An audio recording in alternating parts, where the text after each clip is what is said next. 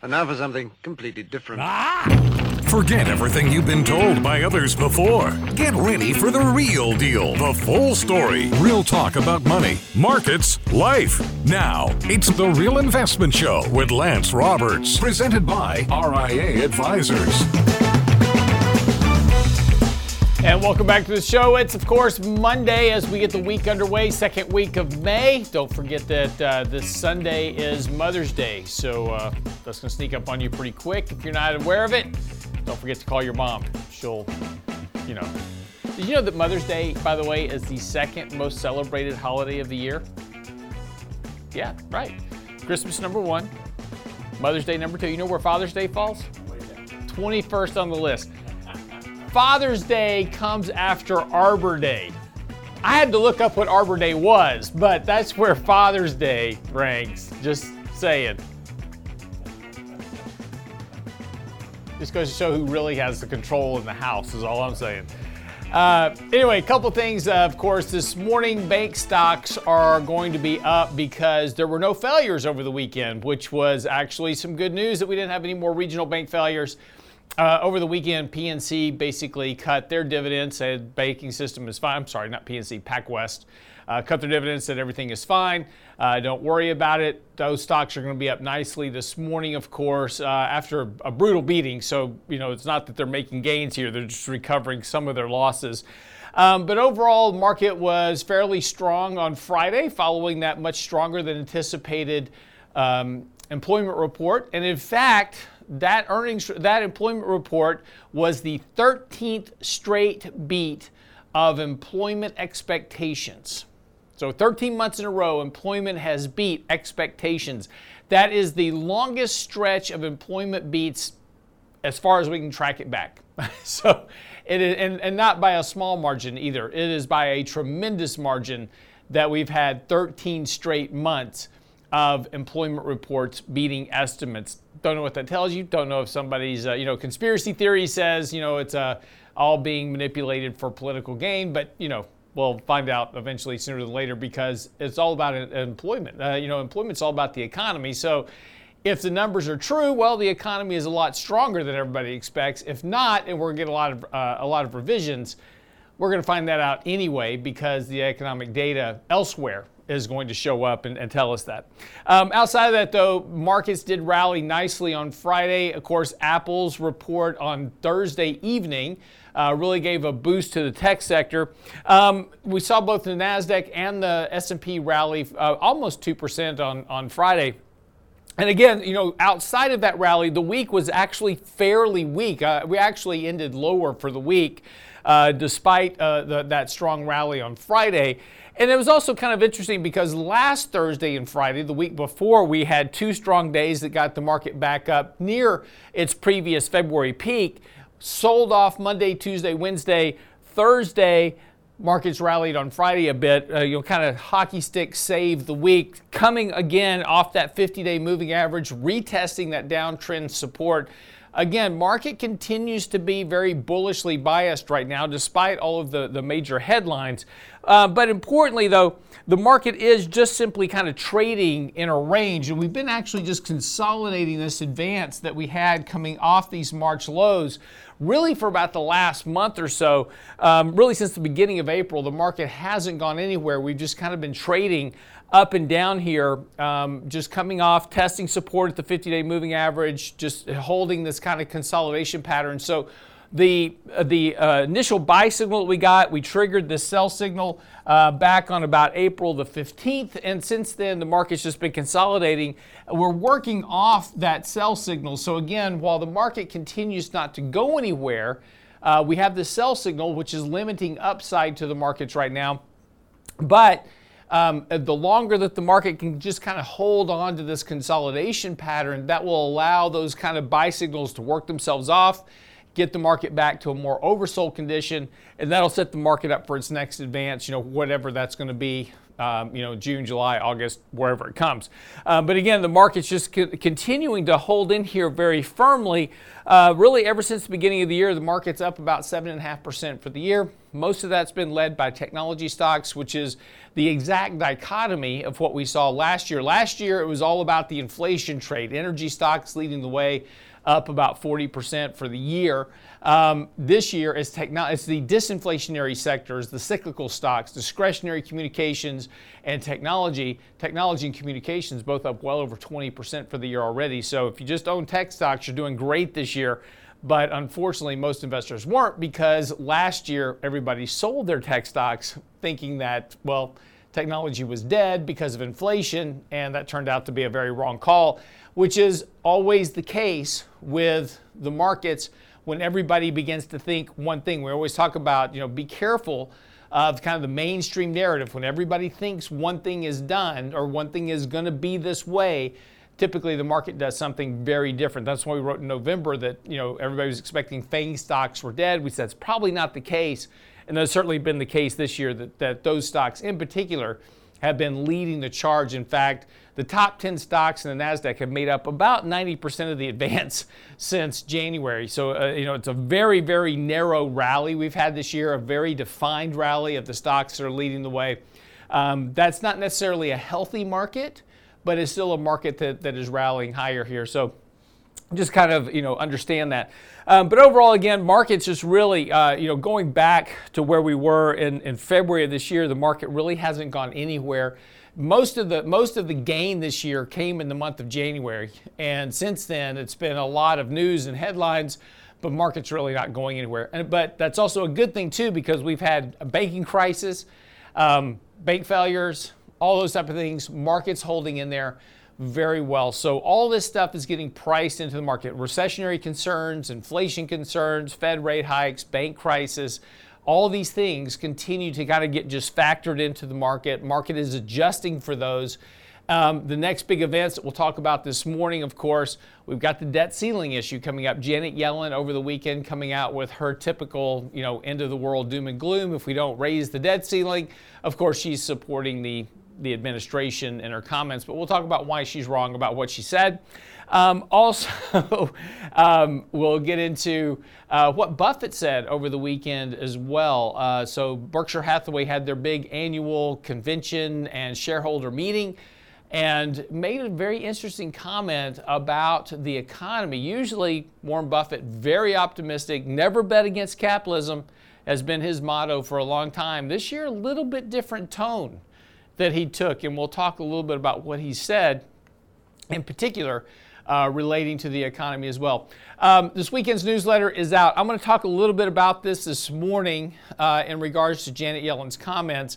Her comments came out after I wrote my article this weekend, but still in the article for the newsletter this weekend, we talked about why the debt ceiling and how it works and what the outcomes are going to be, and why the debt ceiling could actually be a very, very good opportunity to add fixed income into your portfolio as well. So we'll get into all that this morning, but as we talk about the debt ceiling issue coming up next, you'll have a lot of attendant charts and graphs in this weekend's newsletter. So simply go by the website, realinvestmentadvice.com, click on the newsletter link right there under the Insights tab. All of the information's there for you. Again, we're going to talk a little bit about more this morning, but again, that newsletter went real in depth into what the debt ceiling is, how it works, and what the outcomes were, and the fact that, yes, the U.S. has actually defaulted on their debt before. Shocker. I know. It's absolutely shocking, but it happened back in 1979. We'll talk about that coming up here on The Real Investment Show. I'm your host, Lance Roberts. Don't go away.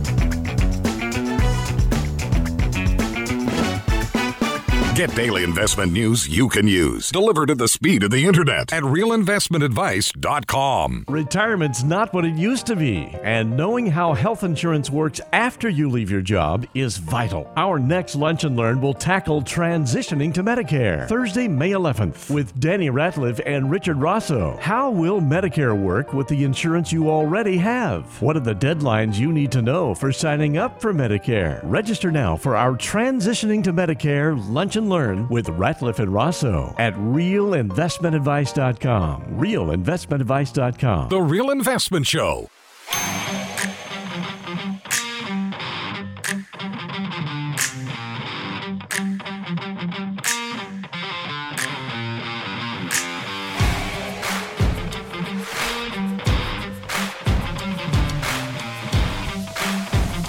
Welcome back to the show this morning. I'm Realist Lance Roberts. Of course, it is, like I said, Monday, so just let's get it going for the day. Over the weekend, Janet Yellen, of course, she is the Treasury Secretary and former Fed Chair, and of course, she is serving at the pleasure of the president right now as Treasury Secretary, so of course, she has to support the administration. Coming out this weekend, making a fairly dire warning. I'll just read to you from the CNBC article here real quick. Treasury Secretary Janet Yellen on Sunday said that failure to raise the debt ceiling will cause a steep economic downturn in the U.S., and she reiterated her warning that the Treasury Department may run out of measures to pay its debt obligations by June. Her quote is, of course, this was on ABC's This Week. Our current projection is that in early June, a day will come when we're unable to pay our bills unless Congress raises the debt ceiling, and it's something I strongly urge Congress to do. Okay, so a couple of things. First of all, is that this is a now almost annual event, is the debt ceiling drama. And in fact, I've got a chart here. Going back to 1979, we have raised the debt ceiling 78 times, 49 times under Republicans, everything else under the Democrats. So it is a bipartisan issue of raising the debt ceiling. There's a lot of calls, of course, as we said before, is that people go, well, I don't even know why we have a debt ceiling if we're just going to keep raising it. Well, at least it requires some conversation. Without a debt ceiling, we would just issue debt willy-nilly and just keep going and spend money. And at least there's something for that momentarily puts a brake on the spending and says, hey, maybe we can get some cooler, rational heads, to think about spending money, make some bipartisan agreements to maybe, slow down the spending a bit. Those hopes always kind of fall on deaf ears, but nonetheless, it's always a hope, right? So at least we have a break. It's at least a slight break requiring some conversation. So that's that. If there's no other reason to have a debt ceiling limit, that's it, right? Now, normally what the original intention of the debt ceiling was to limit government, period. Basically, you had a debt ceiling, and when you got there, you weren't supposed to raise it. You were supposed to say, oh, I'm at my credit limit. Let's cut spending and rethink what we're doing governmentally, and be fiscally responsible. But that kind of fell out the window back in 1979 anyway. So here we are. So, but the big issue always comes around is every time we get to these debt ceiling debates, it's always, oh, we're going to default on our debt. Okay, so let's slow that pony down for just a minute. We don't need any more deaths at the Kentucky Derby. So just slow down. Since we're talking about default, there's two types of default. And yes, the government could potentially default on its obligations. It could. It's absolutely a possibility. If there is not an adjustment made to allow the Treasury Department to issue debt, because how do we pay our bills, right? Because we live beyond our means, right? So how do we pay our bills? Well, when we spend all of our revenue, we just had tax day back on the 15th. So we had all this tax revenue come into the government. That's already spent. And we've got all these obligations that we've committed to spending money on, silly things like Social Security, Medicare, Medicaid, prescription drug benefits, interest on the debt. We have all these obligations we have to pay, right? We've got bills just like any other household. You got your cable bill, you got your phone bill, got your electric bill, utility bills. Got to pay those bills. They're going to show up regardless of whether or not you have any money in the bank. And if you don't pay those bills, well, people start shutting off access to your services, right? That's just how it works. Works the same way in government. The only difference in government that you can't do is go print some more money to make up the shortfall between what you have coming in from your income and what you have bills going out. So we're, as individuals and households, we are confined to the amount of income we have and having to at least have some smidgen of a budget in our household. It says, hey, when we're out of our income, yes, we can tap our credit cards, but there's a limit to that debt as well. There's only so much that banks will extend credit to us before they say no. So there's a limit to our spending ability. Well, it's the same way in government. Government has income coming in, we pay our bills, we run out of money, we issue debt, right? That's their credit card. And there's not really a limit to the amount of debt that we can issue outside of this debt limit ceiling that we're talking about. That's when we have to raise it. We're now needing to ask for a credit limit adjustment for the government. This is very simplistic terms, by the way.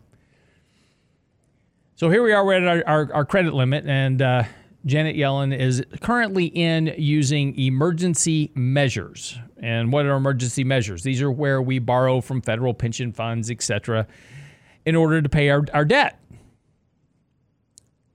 Now, once those funds are depleted, and if the Treasury can't issue more debt because of the debt ceiling limit, then we're going to have to start figuring out some other ways to pay our bills.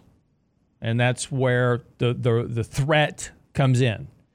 We're going to default on our debt. Well, no, we're not. Because we can fire a lot of government employees, utilize their payroll checks for paying our bills. We can shut down national parks. We can stop funding things like the IRS, which I don't think anybody would complain about. Stop funding the national defense and sending money to Ukraine, etc. We could do those things, right? So there's other monies to get to pay what we call mandatory spending. And this is the big differentiator. The federal budget is broken into two parts. We have mandatory and discretionary spending. Mandatory is Social Security, welfare, prescription drug benefits, interest on the debt. Those get paid regardless of what else is going on, period. Everything else is discretionary, and that's where we start shutting down national parks. We start firing employees. We start doing all those type of things. Sorry, can't send more money to the Ukraine right now, whether you agree with it or not. At some point, though, even that will run out of money. And then the question will be, what gets cut next, right? And that's where the threat of the default comes in. And now, there's two types of default. There is what's called a technical default, and there's what is called an actual default. What is a default? That is when you don't pay your loan, right? So let's just put this in simple terms. You have a mortgage with your bank, and your monthly principal and interest payment come due, and you don't send them a check. You are now in default. Now, let me ask you a question.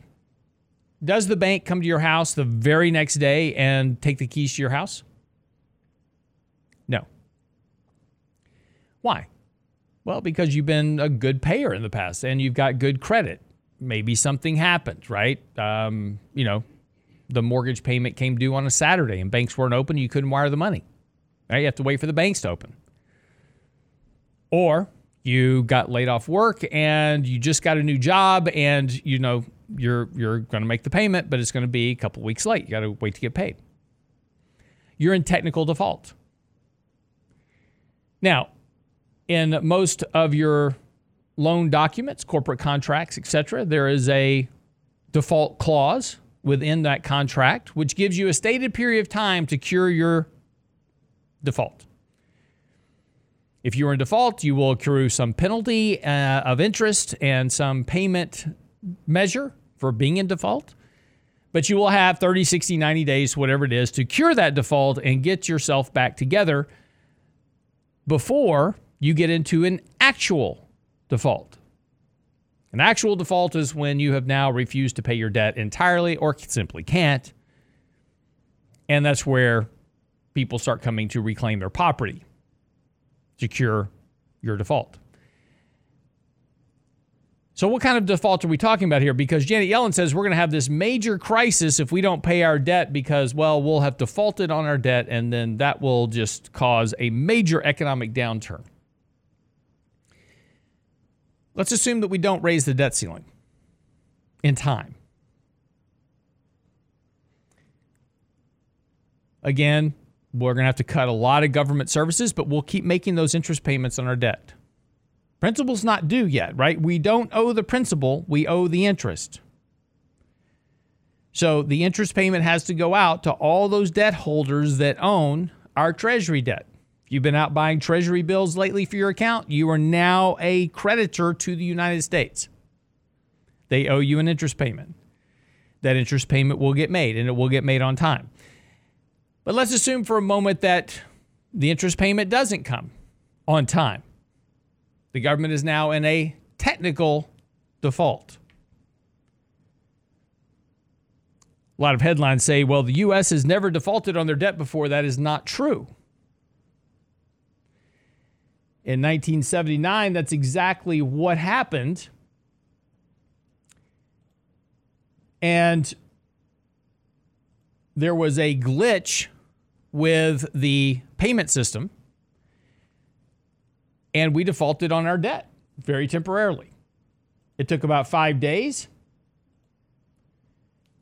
And once the technical glitch was fixed, payments were sent out, and we were no longer in default of our debt. And yes, interest rates spiked for about 5 minutes during that default.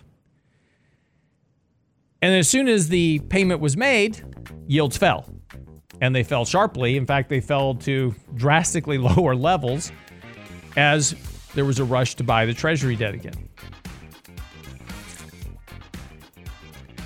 So while these headlines are great for manufacturing a crisis and getting headlines and making notice, a technical default is vastly different. Not paying our debt for a few days until we get the debt ceiling resolved is vastly different than not paying our debt at all and somebody coming to repossess our country. Very different outcomes. So again, be careful with the headlines. Focus on the action. Come back, wrap this up, talk a little bit about Warren Buffett, what he said at the Berkshire Hathaway meeting as well. Don't go away.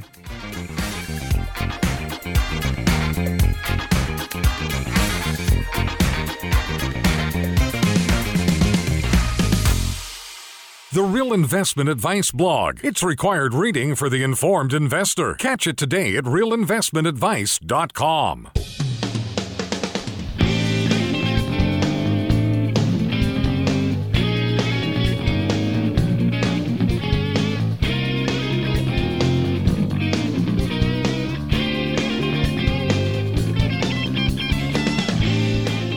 Just want to wrap up a little bit about our debt ceiling debate issue. Again, it's not an issue. It's a non-crisis. We will hike the debt ceiling limit. Yes, there'll be a lot of intrigue and drama. It'll be Mission Impossible Part 6 or whatever number we're on with Tom Cruise.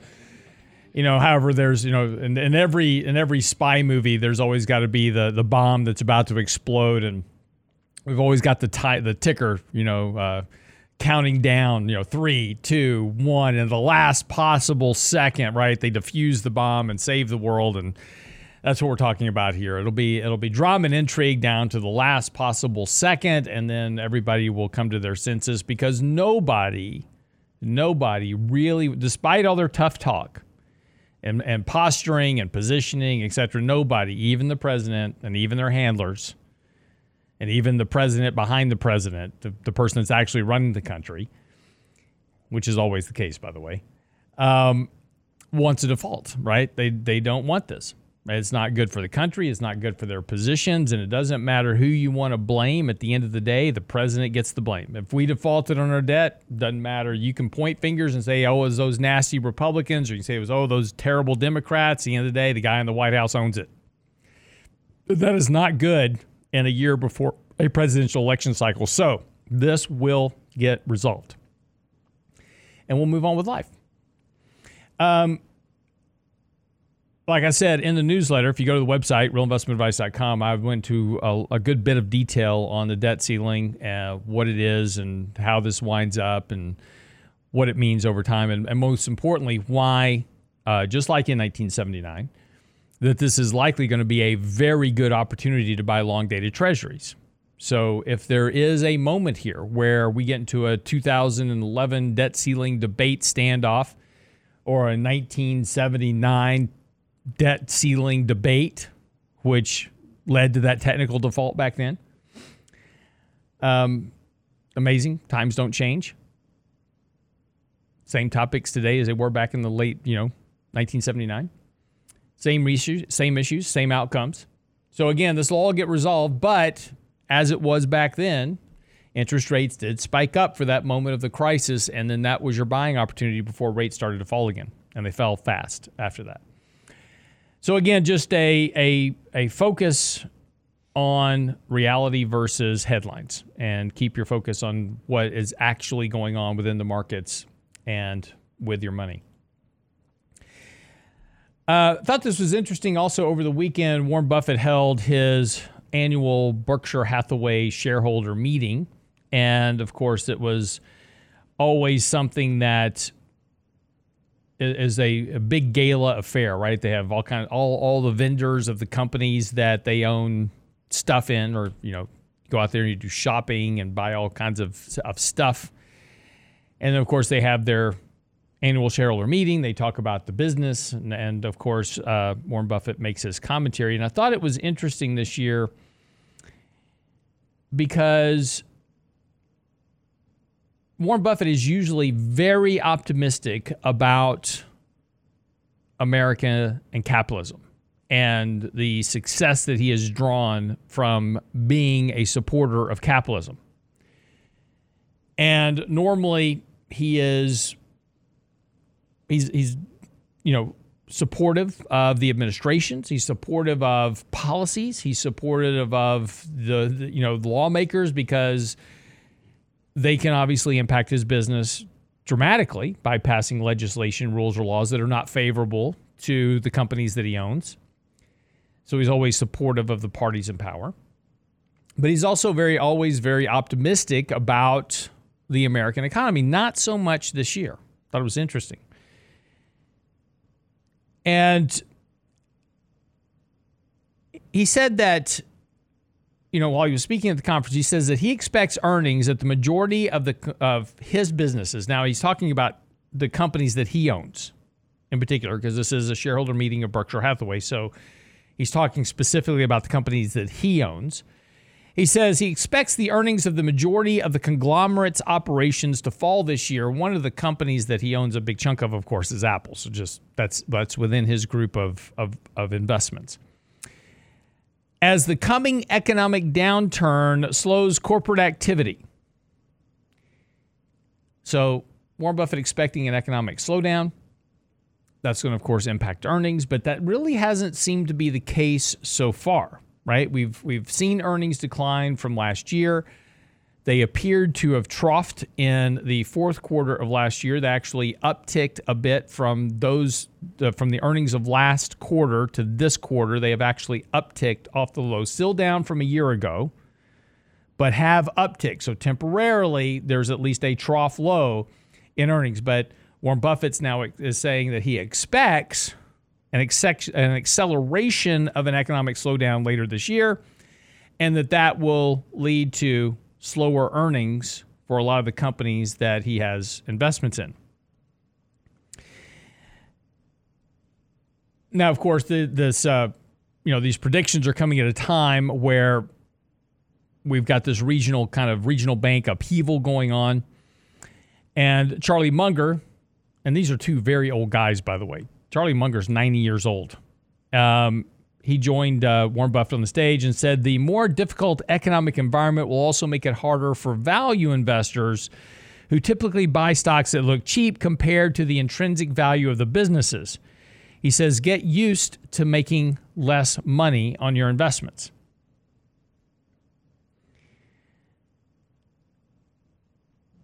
So, it's just kind of an interesting note because, again, we have this real kind of dichotomy going on between the markets and the economic data.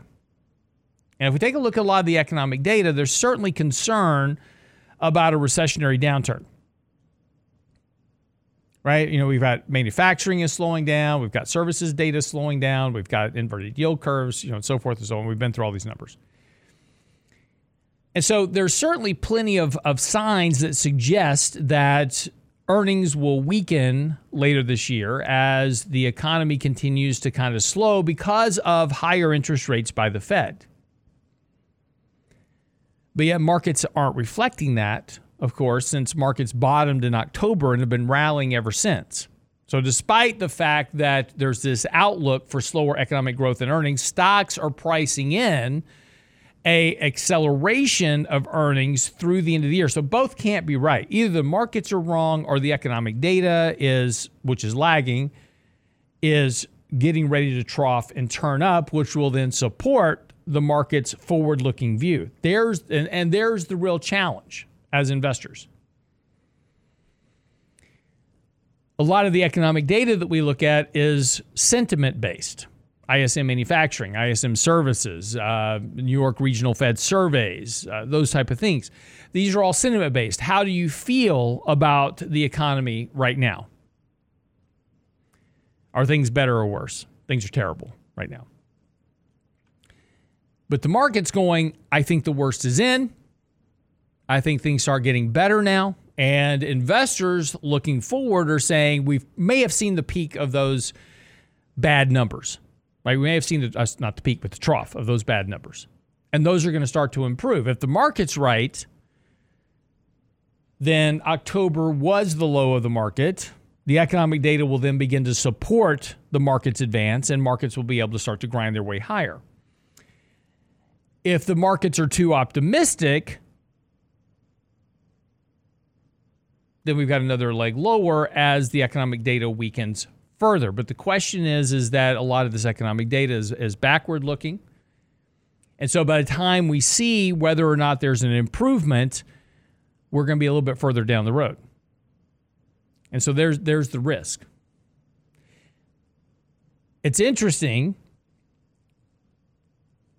that Buffett is, of course, a little bit more negative on the economy because usually he's very optimistic.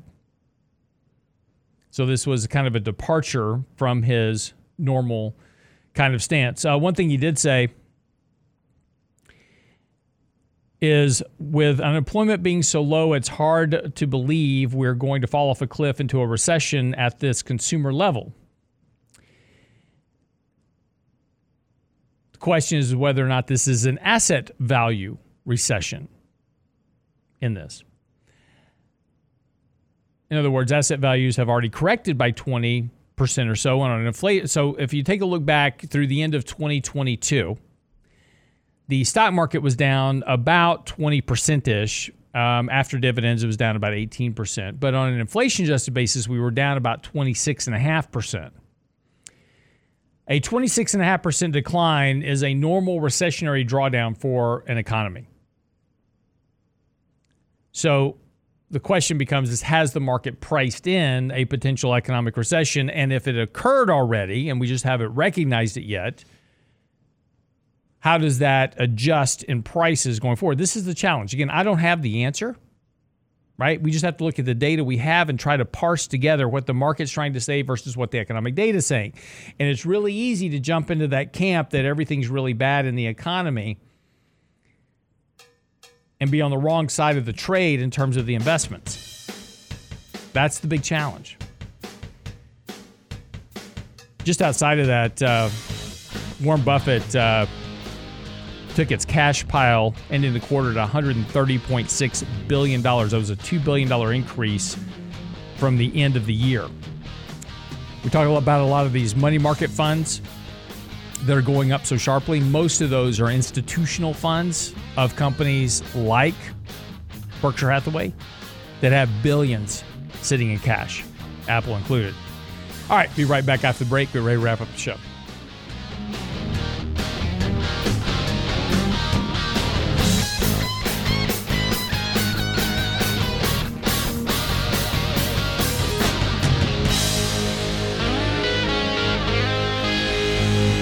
Get daily investment news you can use, delivered at the speed of the internet at realinvestmentadvice.com.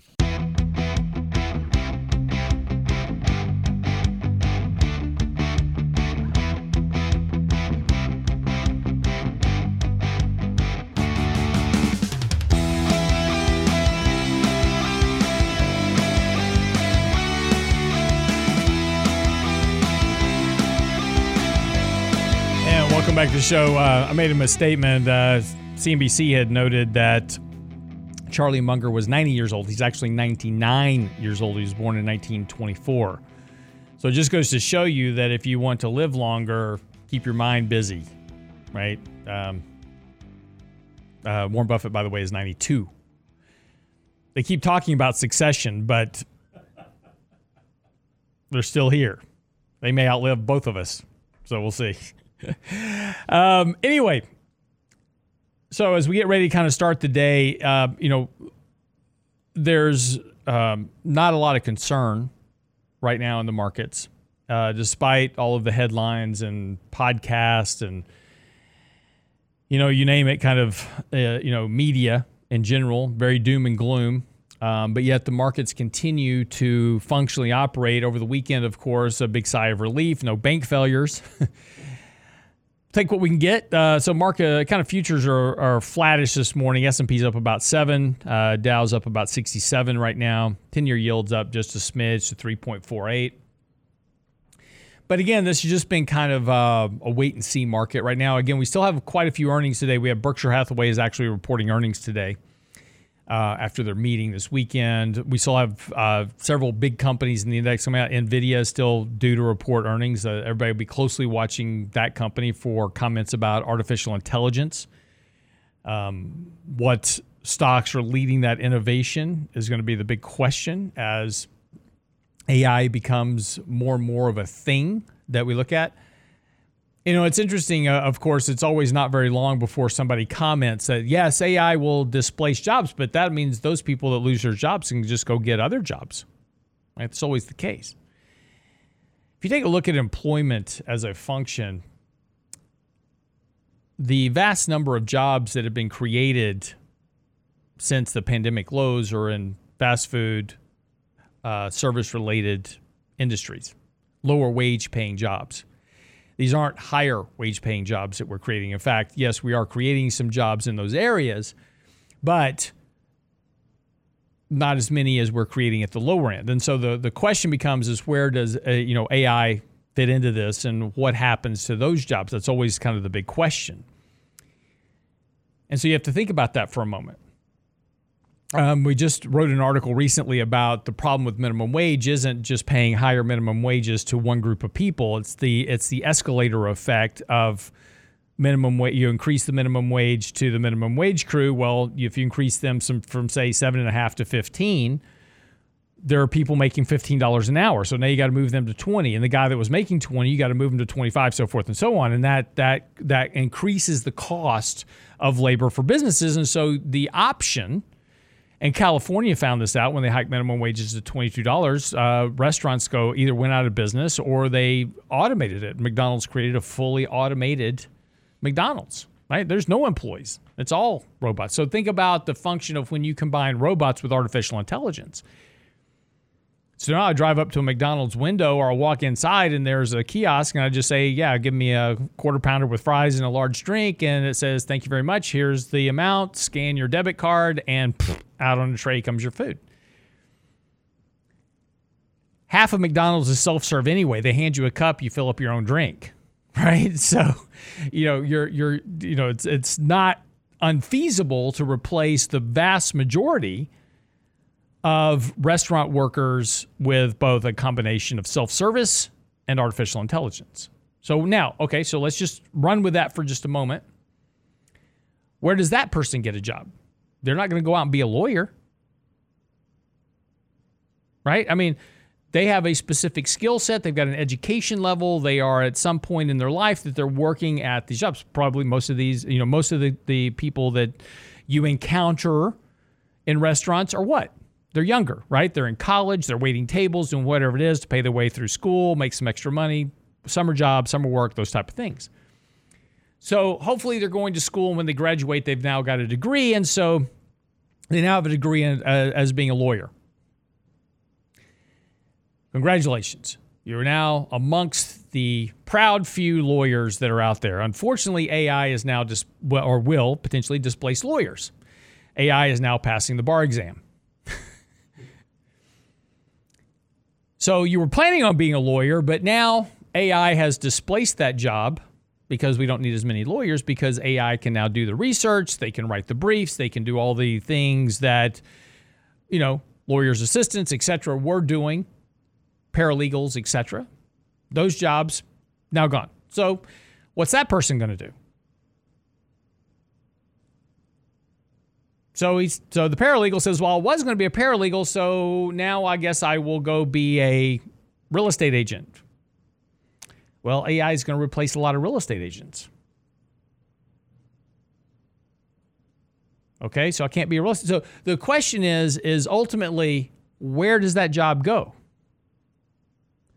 Because the difference between just robotics, which was the initial concern, remember when robotics were starting to take over manufacturing jobs in auto plants, people were saying, well, they'll just go get a job doing something else. And sure, they will. But will that job be a higher paying job? Will that job be a more productive job? Will that job be something that inures to a stronger economic environment, or will that job be a lower paying job because that's the jobs that A, cannot be reproduced or supplemented by artificial intelligence? What jobs are those? Plumbers, pipe fitters, electricians. Good jobs, by the way. Good jobs. Blue collar work, very good jobs. Nobody wants to do them because they're blue collar. So the good news on this is that, yes, AI is going to displace some jobs, and yes, people will have to find a different form of work, and yes, it may be the function of those people finding work in the service economy that can't be displaced by artificial intelligence. There are some jobs that no matter how good AI is, it's not going to displace the human element entirely. There's some jobs that can. You start combining robotics and artificial intelligence, think about how that goes in healthcare. We already have robotic apparatuses to perform surgeries. Combine that with artificial intelligence, and you've got displacement. But there's going to be some jobs that can't be displaced entirely. But the question becomes, what happens to the global impact to the labor force from artificial intelligence? And I don't have the answer. I'm not saying I have the answer. I'm just thinking through all of this.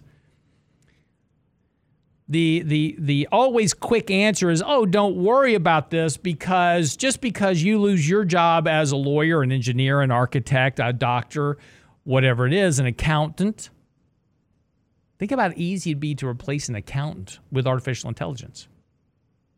Think about the innovations on preparing your taxes in the future with artificial intelligence. So yes, those jobs are going to get displaced. Where do those people go? And how many of those other jobs are there available for the people that we will displace from artificial intelligence? Are there enough jobs to replace all those? And let's just assume for a moment, and here's the question. Assume for a moment we have 100 million people in the labor force. And let's just assume for a moment that tomorrow morning we wake up and AI has now displaced 50 million of those jobs. The quick answer is always, well, don't worry about it, because those 50 million people will just find other jobs. Well, there were only 100 million jobs available to start with. 50 million just got replaced by AI. Where are those 50 million people going to get jobs? Are they all going to become artificial intelligence programmers? There's only so many of those jobs. And are those people intelligent enough to change from whatever degree that they had and whatever job that they were in to all of a sudden become programmers for artificial intelligence, developers of robotics, whatever it is, right? There's a whole re-education and training part we have to talk about as well. We haven't gotten to that yet. So I think it's a bad analysis. Here's my point about this. I think it's a bad analysis to simply step out and say, don't worry about it, because just because AI replaces some jobs, that means that everybody else will get other jobs. And they'll be better jobs. I don't think there's a case for that. Wages have been stagnant for 25 years. After inflation, people are making less money. We have a bigger and bigger divergence of wealth within the economy between the bottom 10% and the top 1%. those that are making the artificial intelligence, those that are developing the robotics, those that are employing those things in their businesses, they will become richer. Those that are the workers that provide the services to those employers will be poorer. Such is the function of capitalism. So, like I said, I don't have the answer. I'm trying to think through this, right? Along with you. But I think my point, my point is that I'm trying to make is that I think we have to be very careful with just making broad-based assumptions that, the economy will just be fine and everybody will be just fine. AI will just make everything better.